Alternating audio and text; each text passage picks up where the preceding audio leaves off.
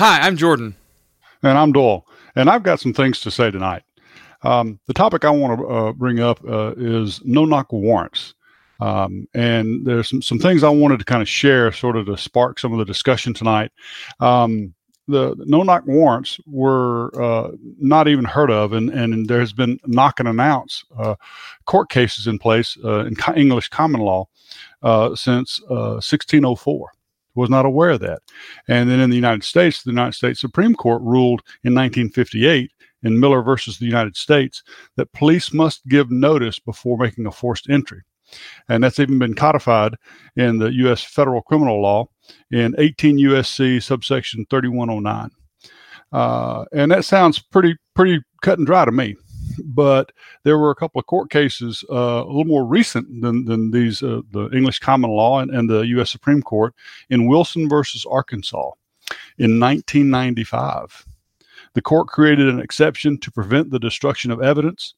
And in Hudson versus Michigan in 2006, the court, by a 5-4 vote, very close, held the exclusionary rule does not require the suppression of evidence police seize during an illegal forced entry, which kind of seems a little odd to me. If it's an illegal forced entry, they can still use the evidence. I'm not a law expert by any means, but the fruit of the poisonous tree seems to be applicable here. Well, not only that, if it's an illegal search area, then by law, not just precedent, but by law, things there don't exist, whether they're legal or not legal, right? Because that's private area, and so private area has no public knowledge, so it can't exist by law. So we see some things here that just seem very wrong and inappropriate, but even beyond that, let's look at what has transpired. In 1981, there were 3,000 no-knock raids in the United States. 3,000, right? That sounded like a tremendous number. In 2005, that number had gone up to 50,000.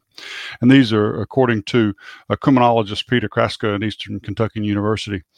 There have been raids that have led to innocent deaths or deaths of innocent people. In the early 1980s, 40 bystanders, not even the target, had been killed. This is according to the Cato Institute. And here's something that's very unsettling. In the state of Utah, no-knock warrants make up about 40% of all warrants issued. 40%? Yep. And in Maryland, 90% of SWAT deployments were to serve search warrants, with 2/3 through forced entry. So you're looking at, 2/3 of 90%? So you're looking at 60%. 60% of all SWAT deployments were basically no-knock forced entry warrants. Something about that just doesn't smell good. Doesn't feel right? I mean, that sort of flies in the face of a lot of our understood constitutional protections. So, Sure. What's your take on that? And is there anything present day that I think is relevant? You might think is relevant. Yeah, well, certainly there's a couple of pretty high-profile recent cases that involve no-knock warrants that I think we probably want to get into and kind of flesh out a little bit. But one thing that I want to highlight here that was kind of you mentioned, and you mentioned it in the very legal sense of the reasoning for no-knock warrants, is to prevent the destruction of evidence. So let's think about this for a little bit and try to understand what that means, because the idea is that if there's a knock and announce warrant, that the perpetrator of whatever crime the warrant is for will be trying to, in that period of time between the knock and announce and the opening the door or whatever, will try to destroy evidence. So let's think about the things that could be in someone's possession that might be worthy or cause a warrant to be obtained for execution at that residence. So they could have kidnapped someone, right? They could have illegal goods. They could have stolen things, right? They could have other kinds of illegal goods of different classes that are more spoken about in law, like guns, right? They could have illegal guns. So not just stolen, but they just legally can't have them for some reason or another, depending on the jurisdiction. They could have another type of legal good that is specially called out in law: drugs, right? Things that are on the DEA drug schedule, or was it the FDA or DEA? Whatever three-letter acronym organization keeps the drug schedule. It's Drug Enforcement Agency, so probably the DEA. Yeah, that's what I would expect. And so it's one of those things. Are there any others that you can think of that I didn't list there? Well, you stolen goods, people, drugs, things of that sort. I mean, really, that covers about all of it. When you're talking about something that's within someone's physical control, right? And it would have to be inside to destroy it, right? So it has to be smaller than let's just say a very large house, even. Right. So let's take those one by one. If it's a person, you may be able to execute a person before they come into that presence, but can you dispose of that person's corporeal presence before the police, after 30 minutes or whatever they give you to open the door, come storming in, because they can do that by law at that point. Not through known methods today, I wouldn't think. But I mean, yeah, in science fiction kinds of things, but right, zap laser or whatever. Right. So probably not that. It is the intention of these no-knock warrants. Let's talk about a gun. You could potentially disassemble it really fast if you're good at that, and you could drop all of the pieces into some acid, but then they would see gun parts in acid when they came in. So it's almost unlikely that you'd be able to, unless it was like a 3D printed gun or something. Then there's a whole other host of things that you'd want to talk about aside from that. So I don't think 3D printed guns is what we're talking about here. And if somebody wants to make a case for that, I'm willing to hear that case and let's talk about it. But I don't think that that's it. So, and it's probably not normal guns either, because it's unlikely that they would be taken care of in dispatched in such a short period of time. Let's talk about other goods. I don't think people are worried about, busting into a house because somebody stole a TV that they may destroy to prove that they didn't steal a TV, right? And if so, again, I let's have that conversation, and then we can chastise those law enforcement and those courts for having such a small mental capacity that they think that that's a reasonable course of action in such a scenario. So then we come to drugs, right? Well, there's one more that you and I both should be a little bit embarrassed that we didn't think about. Digital goods of sorts. Sure. Yeah. Now, pirated movies or other, digital right, protected or copyright protected digital assets of sorts. Sure. So that could easily be destroyed between the time. Sure. So maybe we should talk about that, right? Because that could be a case where that there could have that level of criticality. So let's set that aside, though. That's actually interesting that you bring that up, because I do want to talk about that one, because I've never even thought about that as a case, and I think that's an interesting point. So let's set that aside, but let's talk about drugs. It's pretty clear that was the intention of this change in law. You go look at the cases that spurred it; those were drug cases, clearly. And so the whole idea here is that they got a whole bunch of cocaine or whatever, and then they're gonna if they don't immediately bust down the door, take them by surprise, and grab the contraband, they're just gonna dump it down the toilet, flush the toilet, and hey, what are you talking about? I have no idea what you mean, right? Okay, so that's fine. It's drugs. So then we need to say that if that's the case we care about, why do we care about this? That they may be able to completely eliminate what they have on hand by the time the cops come in. So that means that this person has a supply of drugs that is not enormous.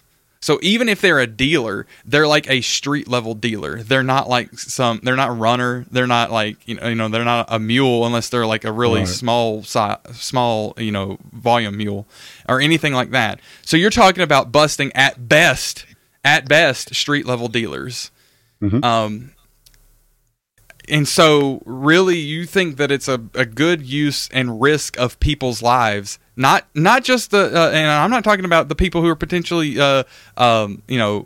have the drugs, whether you agree with that or not, whether they have it or not, and whether they've been proven to have it or be doing things illegal or not. Even putting that aside, you think it's a good use and risk of those law enforcement officers' lives to do such a thing, knowing that if it is a drug dealer, that it's a high likelihood they have a gun for their own personal protection, and not from cops necessarily, but other dealers, competition, gangs, because often there's a high prevalence of gang involvement when it comes to drug dealing. It's like the risk factors here are off the charts just so that you can get a drug bust. That makes very little sense to me. Number one, even doing those kinds of busts are extremely high risk anyway, under any kind of circumstances. And then why would you want to do something that just, from my perspective, exponentially increases the risk that something bad's going to happen? That just seems like poor law enforcement, regardless if the courts allow it, if the law allows it. It just seems like a poor technical approach to law enforcement, personally. I don't know. What do you think about that, Dwell? I think anytime I think about this kind of topic where one will think in terms of the why behind it, and in a greater sense, right? I mean, because that's what we're talking about. We're not talking about that one particular potential or perceived perpetrator of sorts and the risk to others or whatever, but we're talking about sort of in general, the why behind it. I don't think we can escape the fact that it's to make somebody's job a little easier, right? Because in reality, to your point about why would law enforcement do that, they're as principled as I have no qualms at all with police. I think most police officers and leaders and management are good-hearted people. They have good intentions, but just like anyone else, they're human first, right? And so they're going to want to do things that make their lives easier, their jobs easier, make them more successful, and not necessarily in a personal aggrandizement kind of way, but in a professional way. They want to be successful. They want to accomplish the goals of their profession. It's part, and at some point, I want us to get to a real meaty discussion about this topic in particular. But it's just about the incentive structure. What are the incentives that they're operating by, and how does this either increase incentives or make or decrease incentives, right, in certain ways that causes behavior one direction or another? And it's just it creates incentives for, I will say it, sloppy police work, just period. That's my opinion on it. Yeah, and I think that's fair. But my point was that is the result. That is the outcome. Yeah. But it starts from a good intention spot, and that's a phrase we've used a couple of times. I'm about to say this is a recurring theme. Right. It's path to somewhere. I mean, I think you and I both on numerous occasions have expressed an optimism about the goodness in people. Sure. Right? And there are those that have that don't have that natural goodness, right? There are those that are evil. Let's just be real. But by and large, we're talking about not the evil, because the answer there is much clearer, right? You fight evil in the way it needs to be fought, head on. I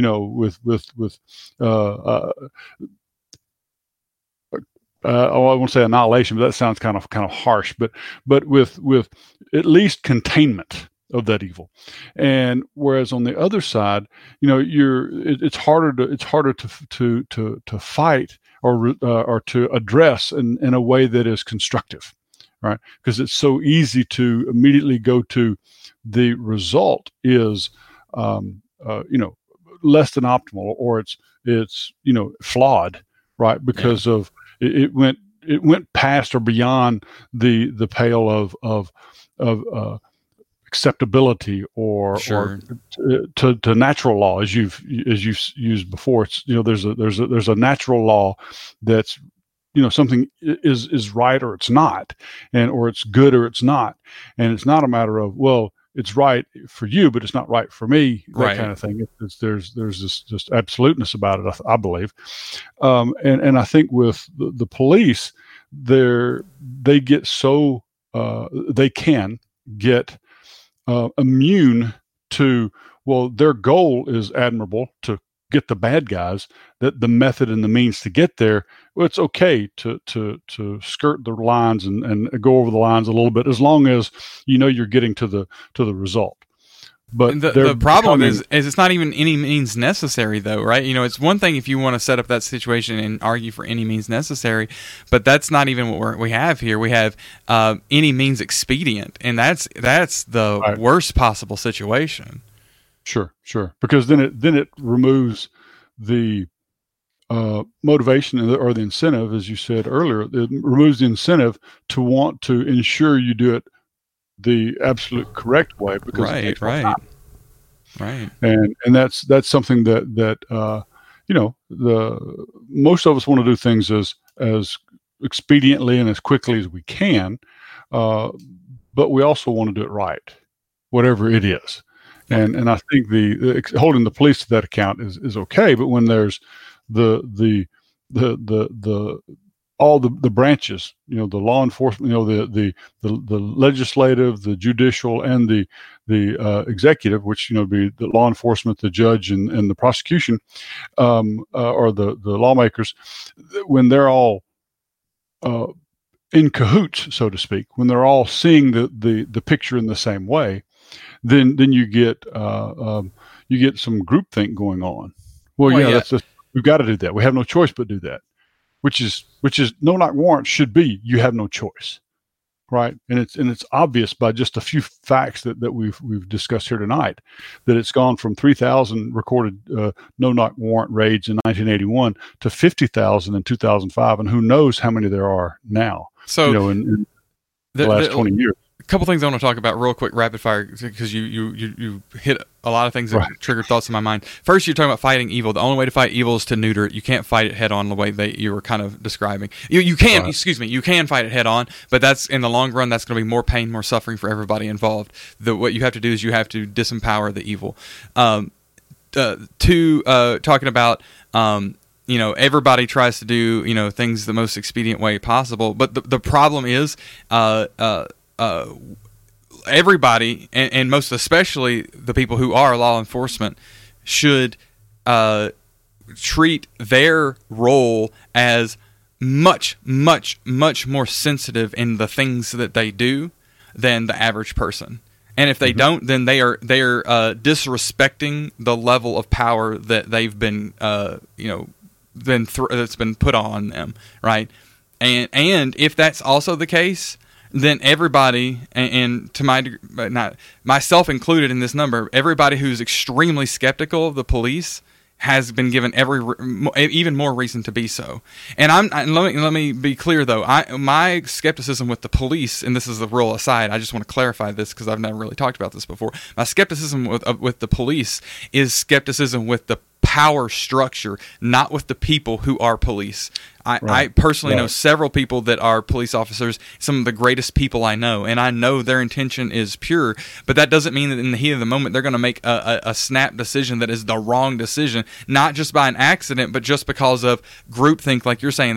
They're there all the time. They can't help but absorb this way of thinking, or that they've been taught something that really is not right, and we just don't have line of sight that they're being taught some things that are just not right.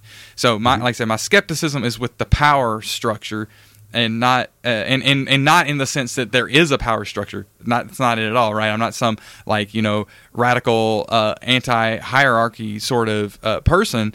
I think that there's good cause for hierarchy in certain times, and I think they should be voluntary, all of them. But having that sort of power differential in a police officer versus the normal citizen, they must take infinitely more care about the things that they do with their position than the regular person does, because of what impact they can cause. So that's my say for that. The third thing that I wanted to say is, you're talking about And it's also off that same point about doing the things that are most expedient as possible. Well, it's harder for people to see that with law enforcement because it's like, small scale, like one person, two person. But it's easy if you say, well, what about war, right? We wouldn't do something akin to a no-knock warrant in war ever. I mean, we get close to it with like non-declared wars and things like that. But I mean, we wouldn't. There's always except for like CIA like black ops and wet ops and stuff like that. If you take that out, we basically always have at a bare minimum a lot of saber rattling before we do any kind of military action, right? Even if it's not Congress sanctioned war, no matter what it is. So there's at least that. That's more than that's happening here with these no-knock warrants, right? And it's really ridiculous. And everybody would see the despicableness of just dropping into a country saying America F yeah and firing guns at somebody, right? Everybody knows that's completely wrong. This is exactly what's happening here. Basically, somebody's having their private home environment. You can say that, yeah, they're a criminal and they this, that, and the other. It doesn't matter. The law says they are not. The law says they are not. So somebody who is not a criminal at home in a private location is being like, somebody's rappelling in off a helicopter. I mean, that's not literally what they're doing. I'm saying this for effect, but it's like they're rappelling in off a helicopter coming in, Santa Claus style through the chimney and saying, what up, firing the gun. It's again, that's for dramatic effect, but it's the same principle. Somebody's coming into your private space. What do you think you're going to do, right? And somebody does that to me, you're going to be prepared for that. That's all I'm going to say. And we have legal ways of being prepared in this country that have fatal and sad consequences if that is done in mistake or poorly. Sure. Anyway. And I think we would agree that's one of the tragic results. Unintended and tragic results, right? We actually mentioned some of the statistics where the number of people, bystanders, that have been killed and have died as a result of these no-knock warrants. They were supposedly innocent by being called a bystander and not a perpetrator or a suspect. So they were innocent bystanders that were the consequences were they lost their lives. Even if everything else had been okay and acceptable, that is an unacceptable outcome. Which in the current situation with the coronavirus pandemic that we're dealing with sort of raises the question that has come up many times there, and I won't chase that point, but it's how many deaths are okay for this to happen, and for the outcomes, which I think we started this off with what are the typical circumstances, and so you end up talking very likely it's a drug case, right? And so how many lives are not to say that the law enforcement shouldn't attempt to get the drug offender, whether they're a dealer or whatever, not that they shouldn't be dealt with according to the law as they're written, but do it in a way that doesn't cause undue risk to them as well. I mean, them and the police, the suspect and the police, as well as anybody innocent bystanding in that particular situation, which I think in recent months there have been cases where that's happened, or situations where that's happened. Sure.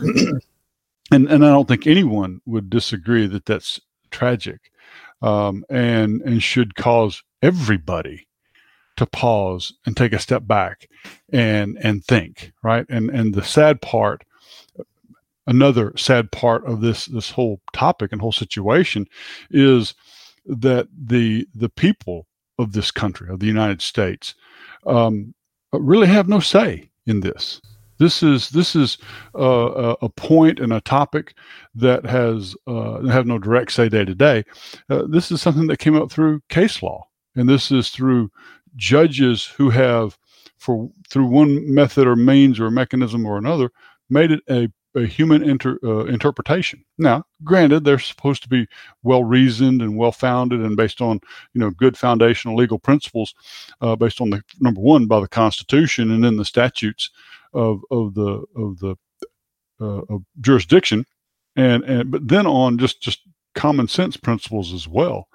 And I think sometimes that's the part that's missing most, and that's common sense. Well, I mean, we've even talked on this podcast in earlier episodes about judges who use their bench as a throne from which they issue, activist causes, and Sure. rulings for activist causes, and it's like that's wrong. And what can we do about it?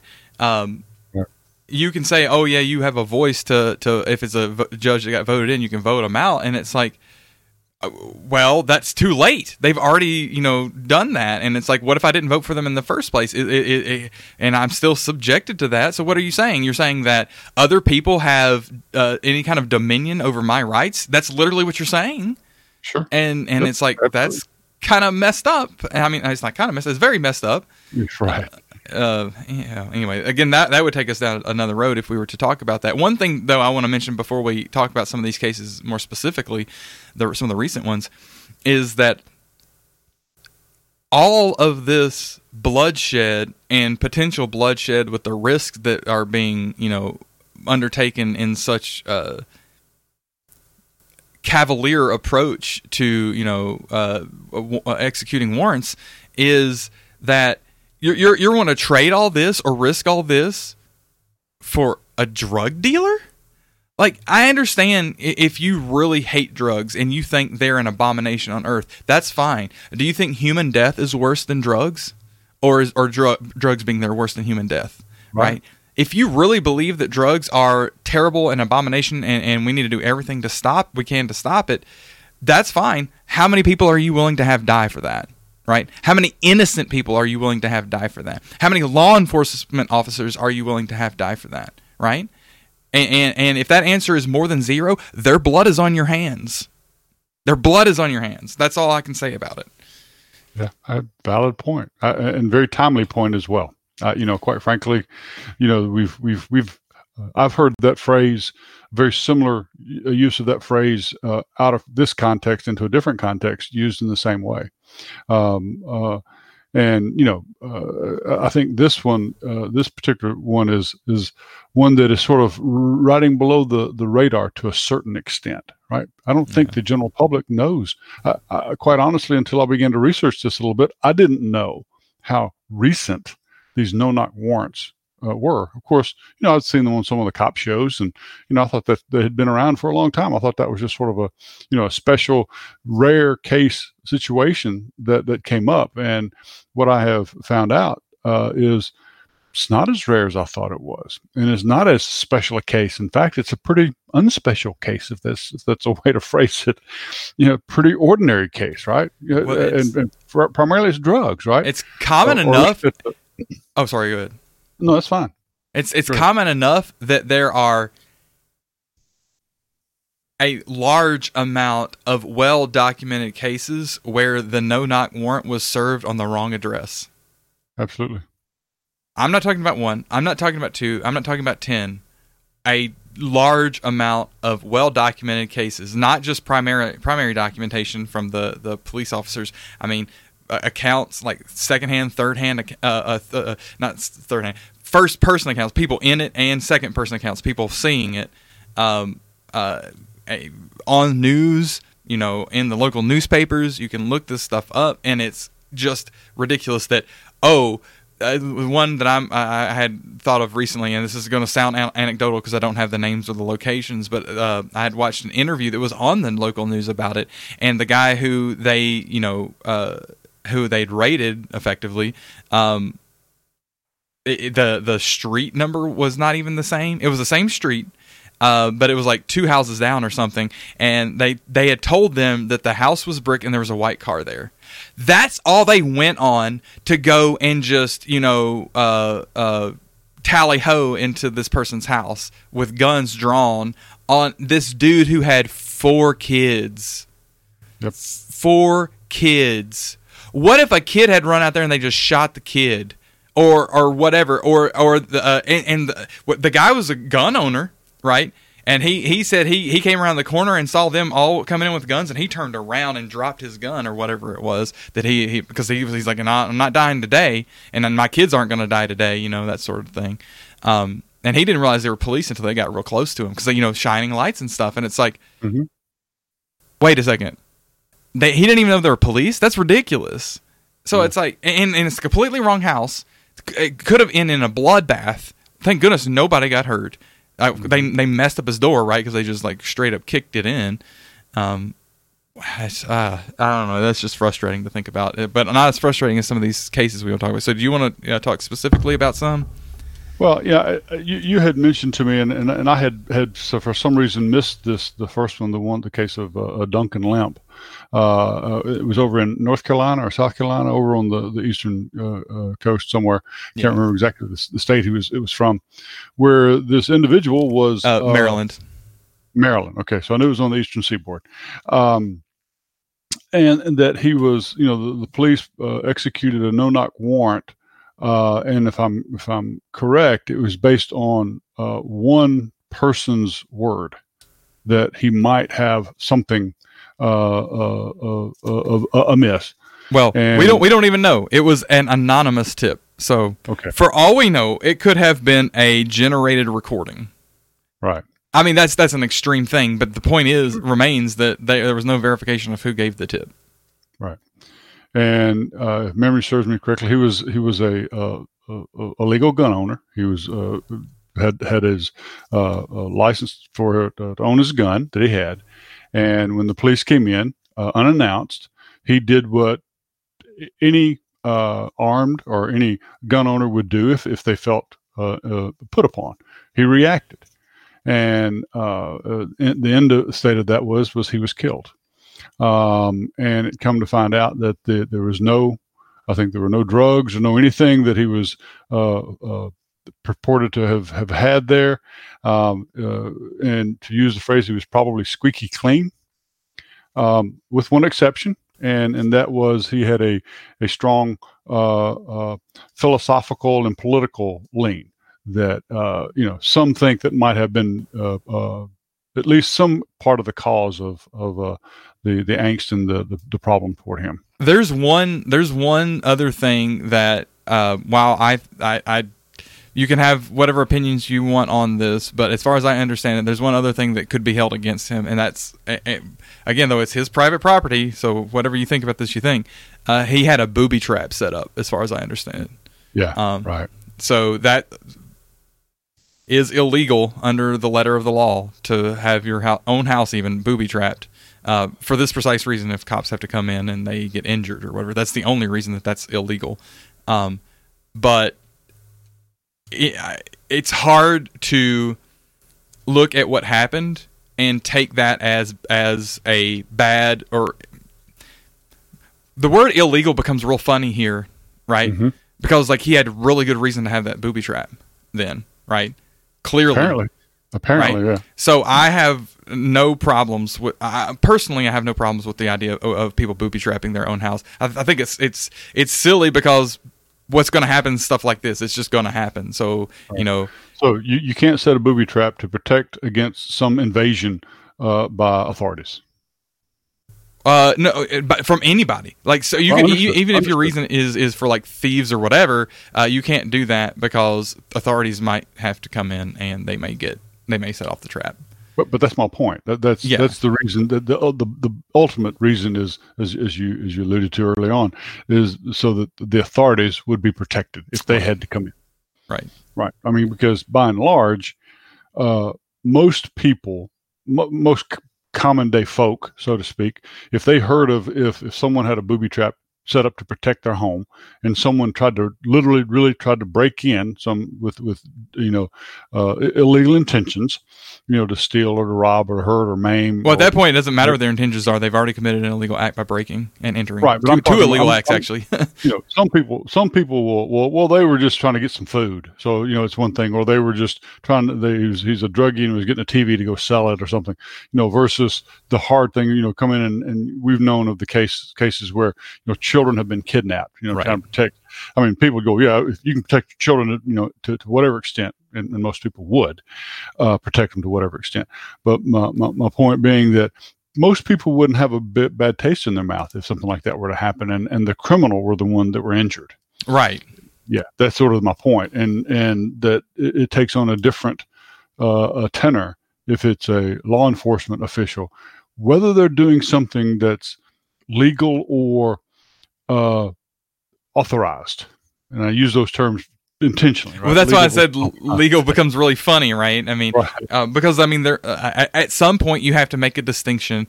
And I think I was speaking with my wife about this, or somebody recently. It may have even been you, but I don't know. You have to remind me if it was you. That there's a difference between something being a statute and in code, and then something being legal, right? Right. Because you can put something in code that tries to violate a natural law, like literal, outright natural law. You can say that's the law all day. You're wrong. I'm sorry, you're just wrong. That's why I think that so much of the law of the United States is just ridiculous, like literally ridiculous, worthy of ridicule, because it purports to be the law when it just in of itself, on its face, violates any real natural law that anybody should want to accept, because it's for their own freedom. Sure. Yeah. We had that conversation a few days ago, and I agree with it. Right. I mean, we have been so conditioned to think of the statutes of various governmental jurisdictions, regardless, even if they're a municipal code or the state code or the federal code, we've been conditioned to believe and understand and define and use the terms that, well, if it's in those statutes, in those codes, then it's legal, right?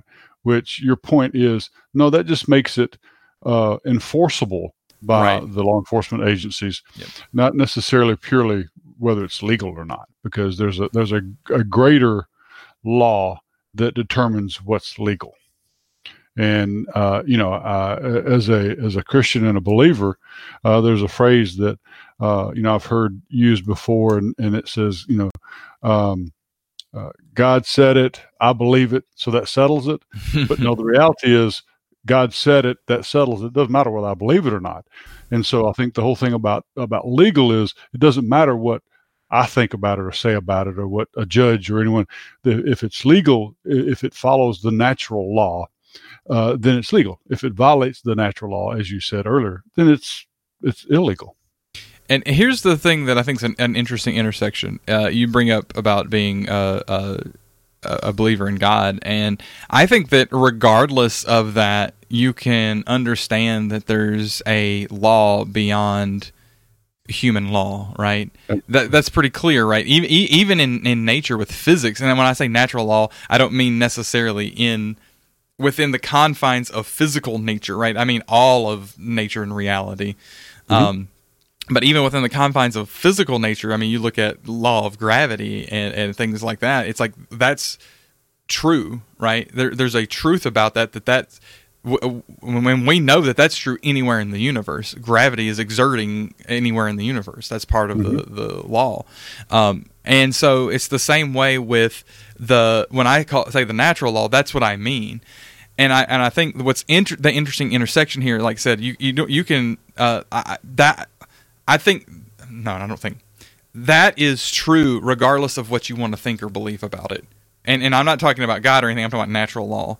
But the interesting intersection that I want to bring up here is for people who do believe in God, I would encourage you to think and do some research on the language of not just the Bible, but all holy books that are ancient, and think about things how either even parts of the Bible where God's referred to as the law.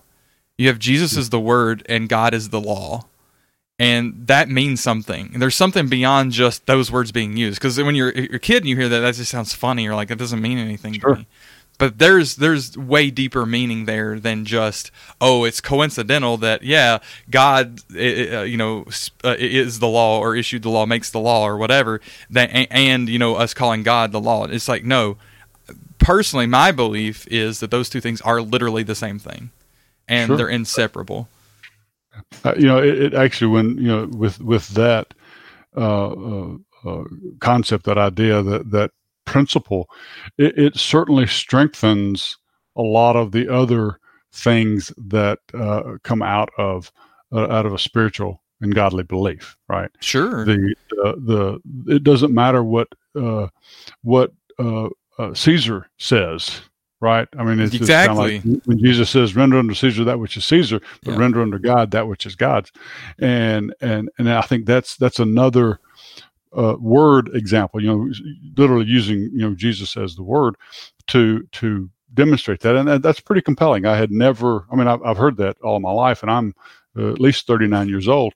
I've heard that term about God as the law and Jesus as the word, not together, but in different times. But when you pull it together, it does tie the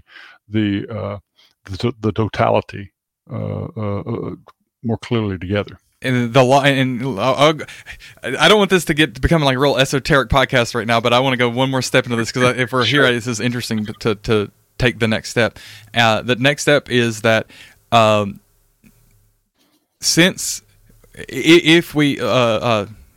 we're thinking about God as the law and Jesus as the word, the law transcends human ability to understand and to speak, and the word allows humans to speak the law.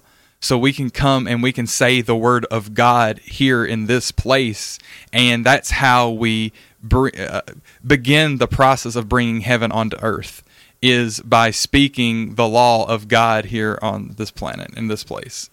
Anyway, That's cool. That's cool. I'm with you.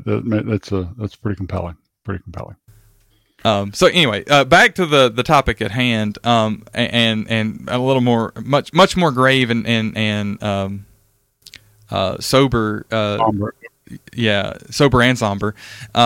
Is this Duncan Lemp situation? It's just sad because like he was at home with, I think his mom was there, and then like his girlfriend who was pregnant with his child, and it's like, oh my goodness, how and he at least only one person died in all of this situation. That is the only redeeming. It's not redeeming. The only thing to save it from being a unending travesty. I mean, it's a travesty. Don't get me wrong. It's hard to make gradations there, right? But it could all of them. The police officers or law enforcement officers also could have ended up dead because everybody had guns, that sort of thing.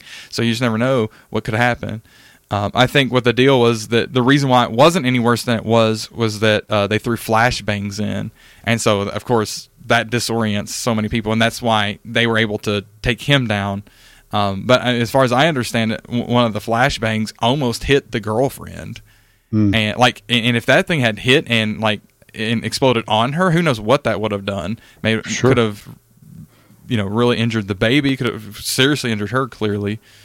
Dude, that's just bad. So it that sort of makes you wonder. Not wonder. Maybe wonder is not strong enough a word. It makes me worry. Could that happen to me? Could that happen to you?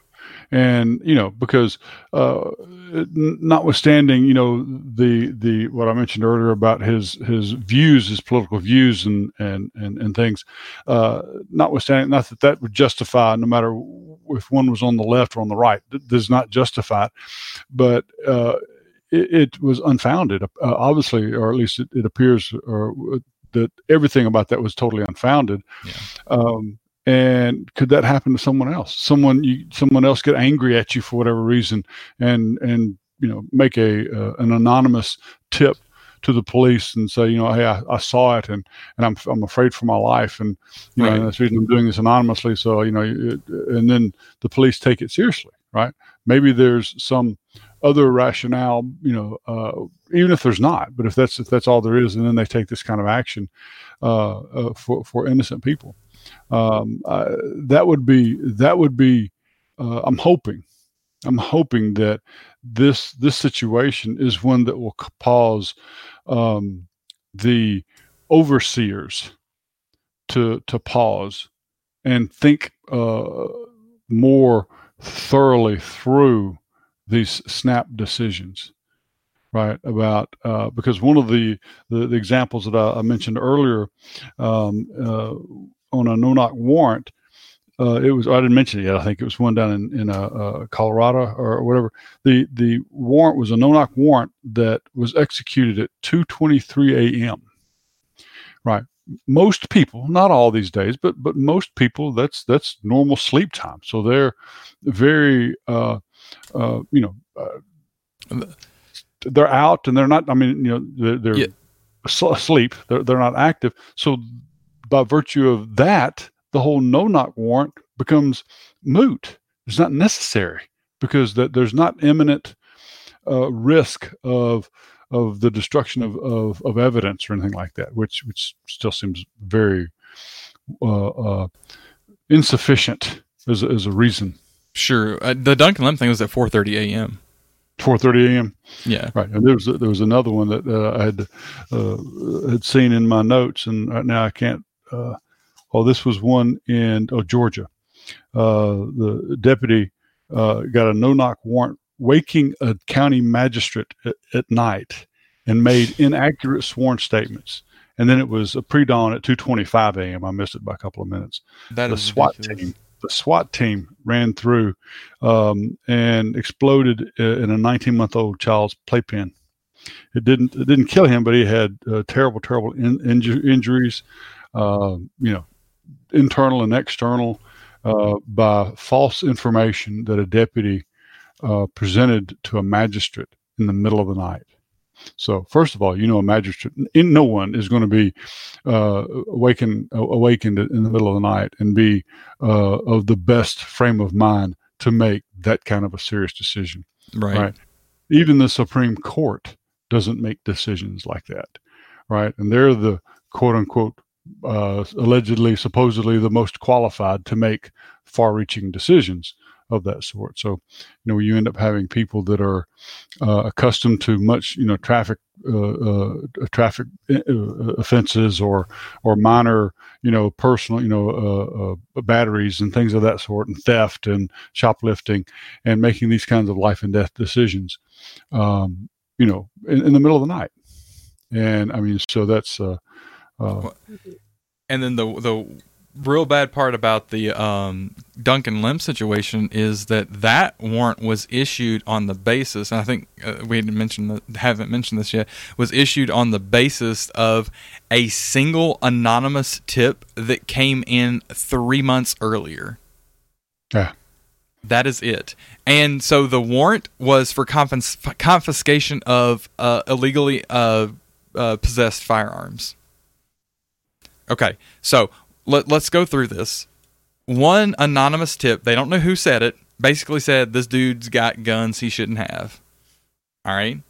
Let's just say, let's get a warrant for that and let's go get those guns. Why does it have to be no-knock? Oh, he's got guns. Okay, well, you know that he doesn't live there alone. This was known knowledge that his I think his mother lived there, and then his girlfriend, who happened to be pregnant. Why wouldn't you just stake out the house, wait till he leaves, and then serve the warrant, knock, and serve it? Like, why do you want to do this while he's there, while he's asleep, knowing that you're going into a situation where there's guns? Because that's the whole point here. It's the whole claim. That is some of the dumbest decision making I've ever heard of in my life, coming from not only the people issuing the warrant, or the judge issuing the warrant, but specifically the people executing the warrant that was issued. It's like, at least if the warrant was issued, okay, do it in a sane way. But what? Why? It makes no sense. Nobody's explained why. Nobody's explained why the warrant was even issued, because what kind of shaky evidence is one anonymous person's claim? Sure.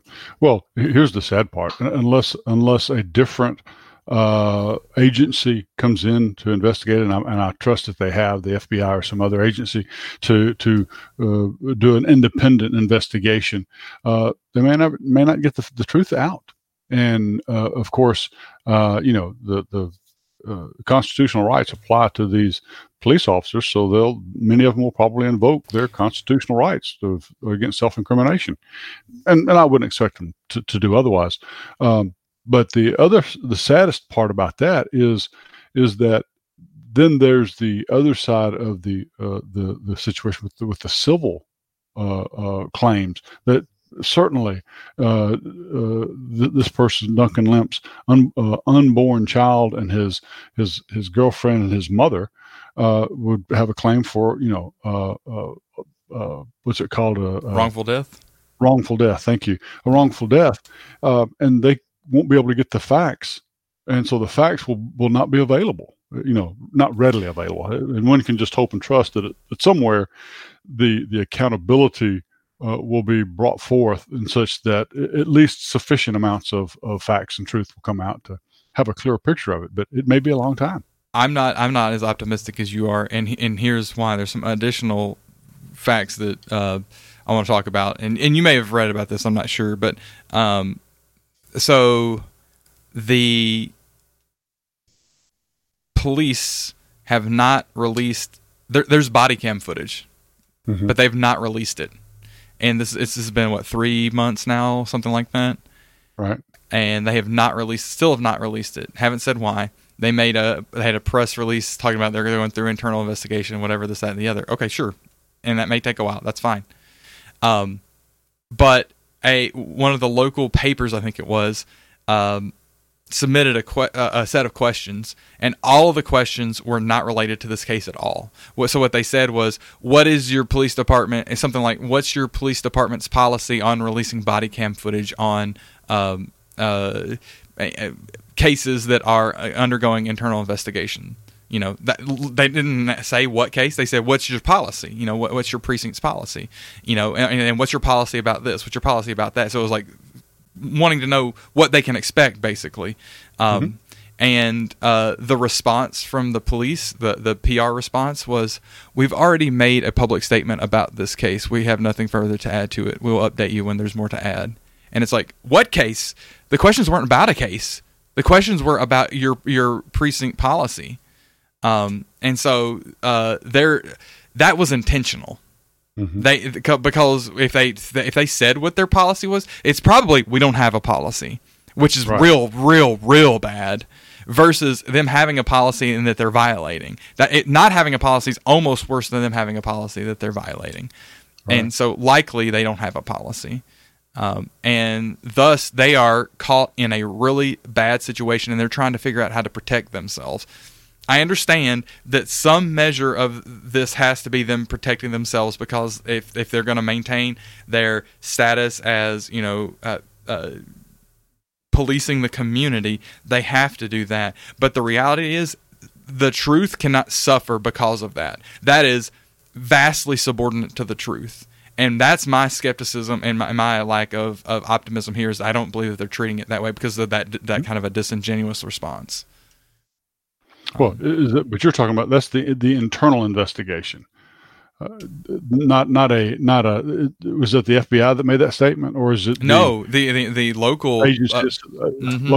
The local paper asked the local agency, "What's your policy on this?" And they construed it as them asking about the Duncan Lemp case. And rightfully, not rightfully so, understandably so. They're trying to deflect, right? They're trying to deflect. Not acceptably so, though. No, not acceptably at all. Just as reason I said, I want to clarify. Rightfully. Yeah. I started saying rightfully. I meant understandably so. Right. Just out of human nature. Sure. My optimism isn't about that. My optimism is about having an external independent agency. Right. When I use the term independent loosely, when I talk about, like, the State Bureau of Investigation or the Federal Bureau of Investigation coming in. I know locally here where I live, the State Bureau of Investigation always gets involved when there's a law enforcement officer involved shooting. Yeah, that's pretty common. Yeah, and so even then, there's some cautious optimism that they'll get closer to the truth. But to your point, there's even then there's self-preservation, right? Because these police agencies tend to operate out of the same, under a similar code of I don't hate to say ethics, but a similar code of behavior. Well, I mean, this is public knowledge. This is well known, and this is not even shrunk away from by those individuals and those organizations. Thin blue line, right? The Fraternal Order of Police. I mean, just look at the names of these things or the words that they use for these groups and these thoughts. And it's like, okay, I understand why you want to have those organizations and do those things, and I don't have any position against them on their face. But then when you have cases where it does not appear that we have really objective, and I'm not claiming that that's happening here, right? Because we just don't know, right? There's like a lot we don't know, and that's part of the problem, is we're talking without knowing all of what's going to be happening and is happening. But there are cases in the past with other situations where it's very clear that even higher up organizations protected, lower level agents of law enforcement. Sure. This the back scratch. Exactly. And the thing is, again, it's because there's this huge power differential between the common person and even the lowest level law enforcement officer.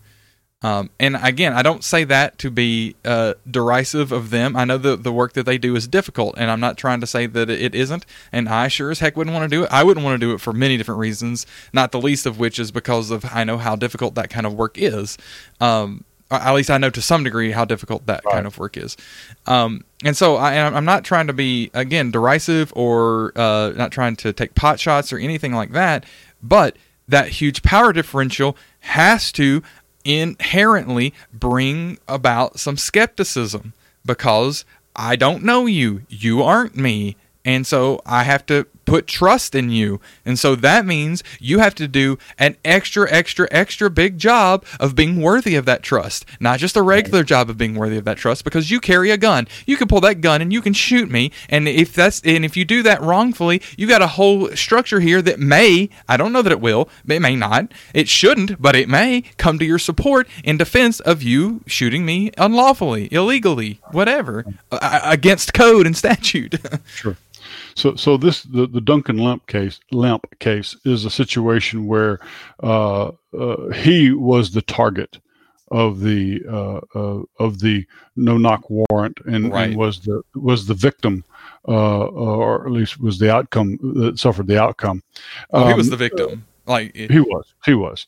I'm just all of them were victims, but I mean he was the one that paid the ultimate sure. Price in that outcome.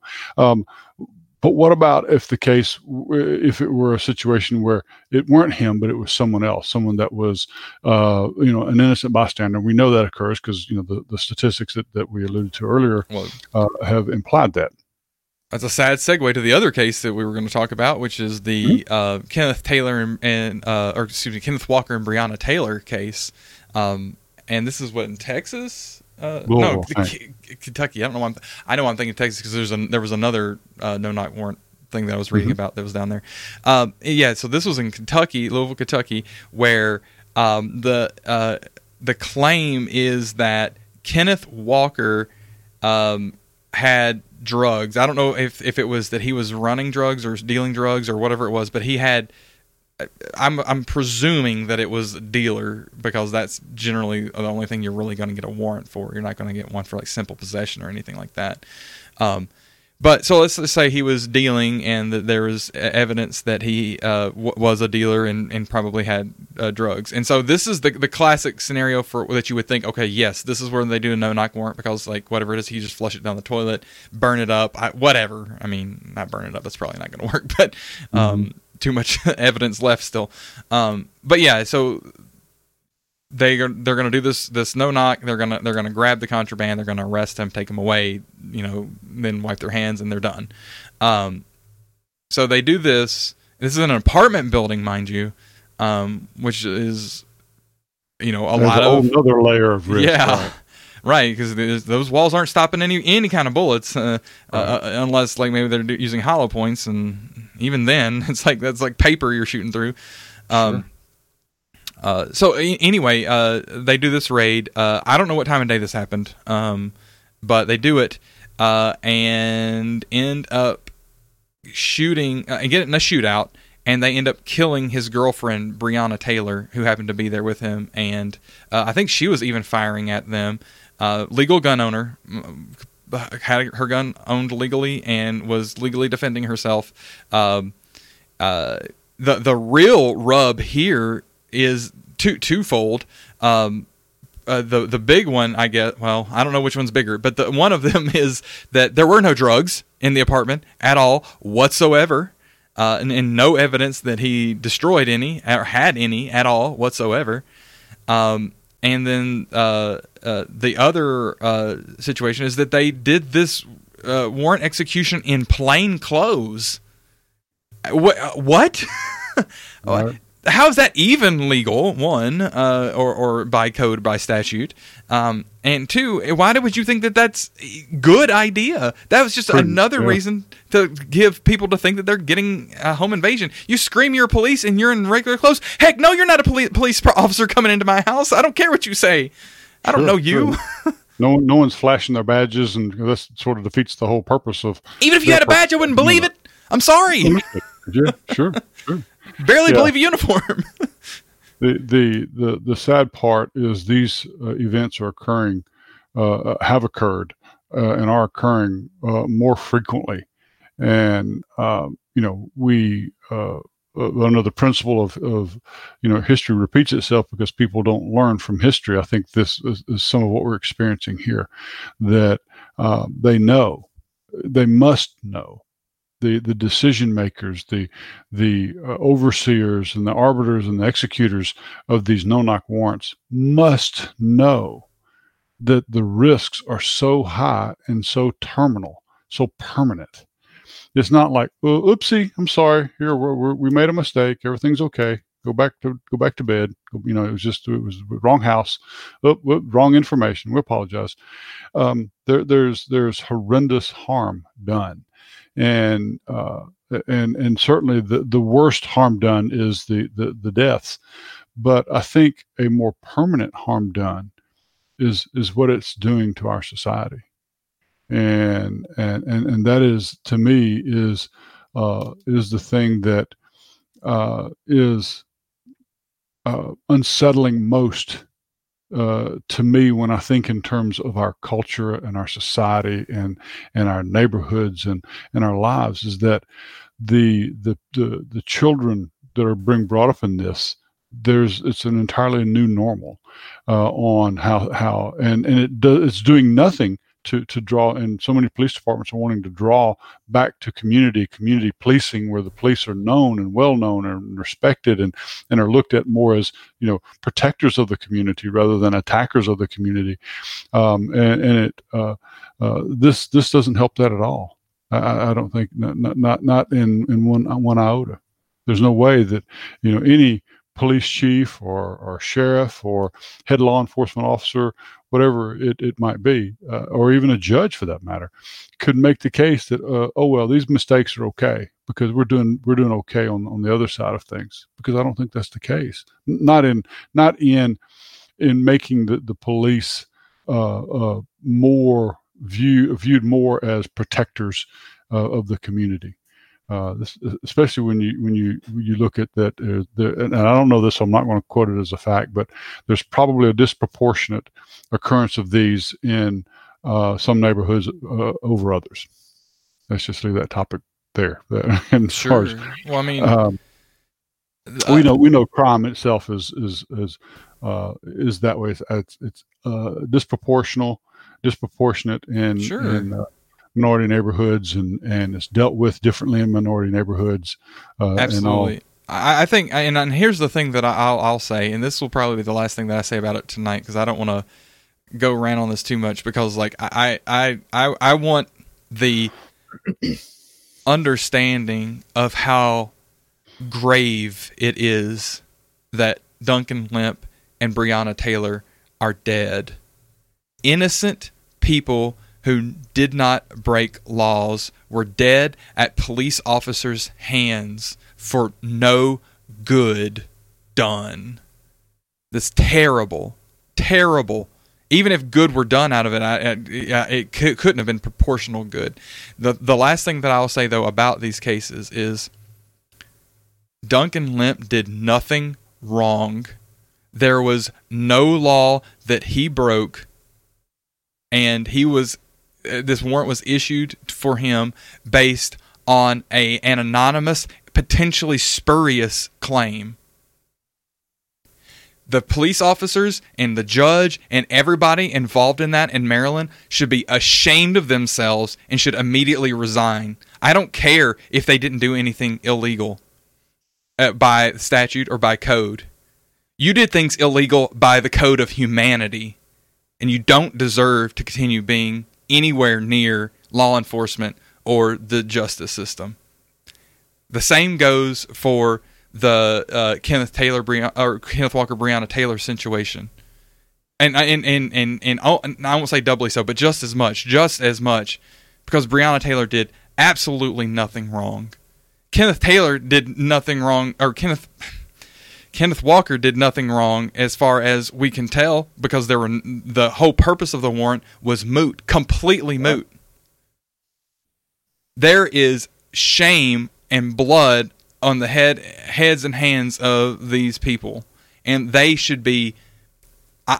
I hope that they have some sense of that, and then they can feel that, and they don't feel like it was just a mistake. It was definitely a mistake, but I hope that they understand that and will repent of the things that they have done, the evil that they have wrought in this world at their hands, maybe fully unintentionally, but they sure enough did it. And they need to realize that, and I hope that they do.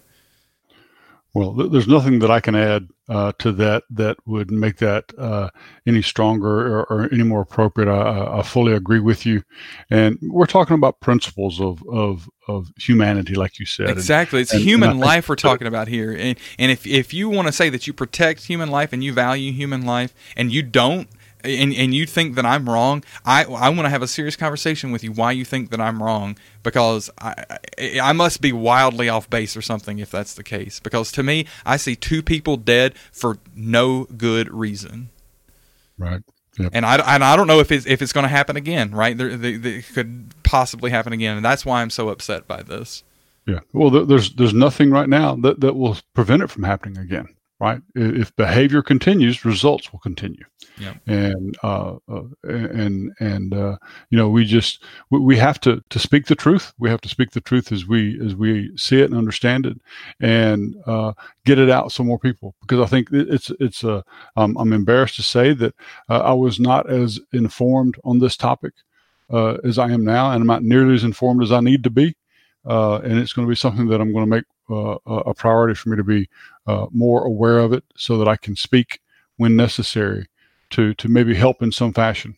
Or at least let other people understand. So many people just don't know. These kinds of stories get buried, and it's like you I'm not going to make this political right now, but they just get buried, and people need to know and understand these kind of things are not extremely rare. Yes. Well, that's why sometimes you've just got to say stuff. Right? Sure, absolutely. Because, when you don't, you're complicit in a not a direct way, but in a way that doesn't do anything to stop it.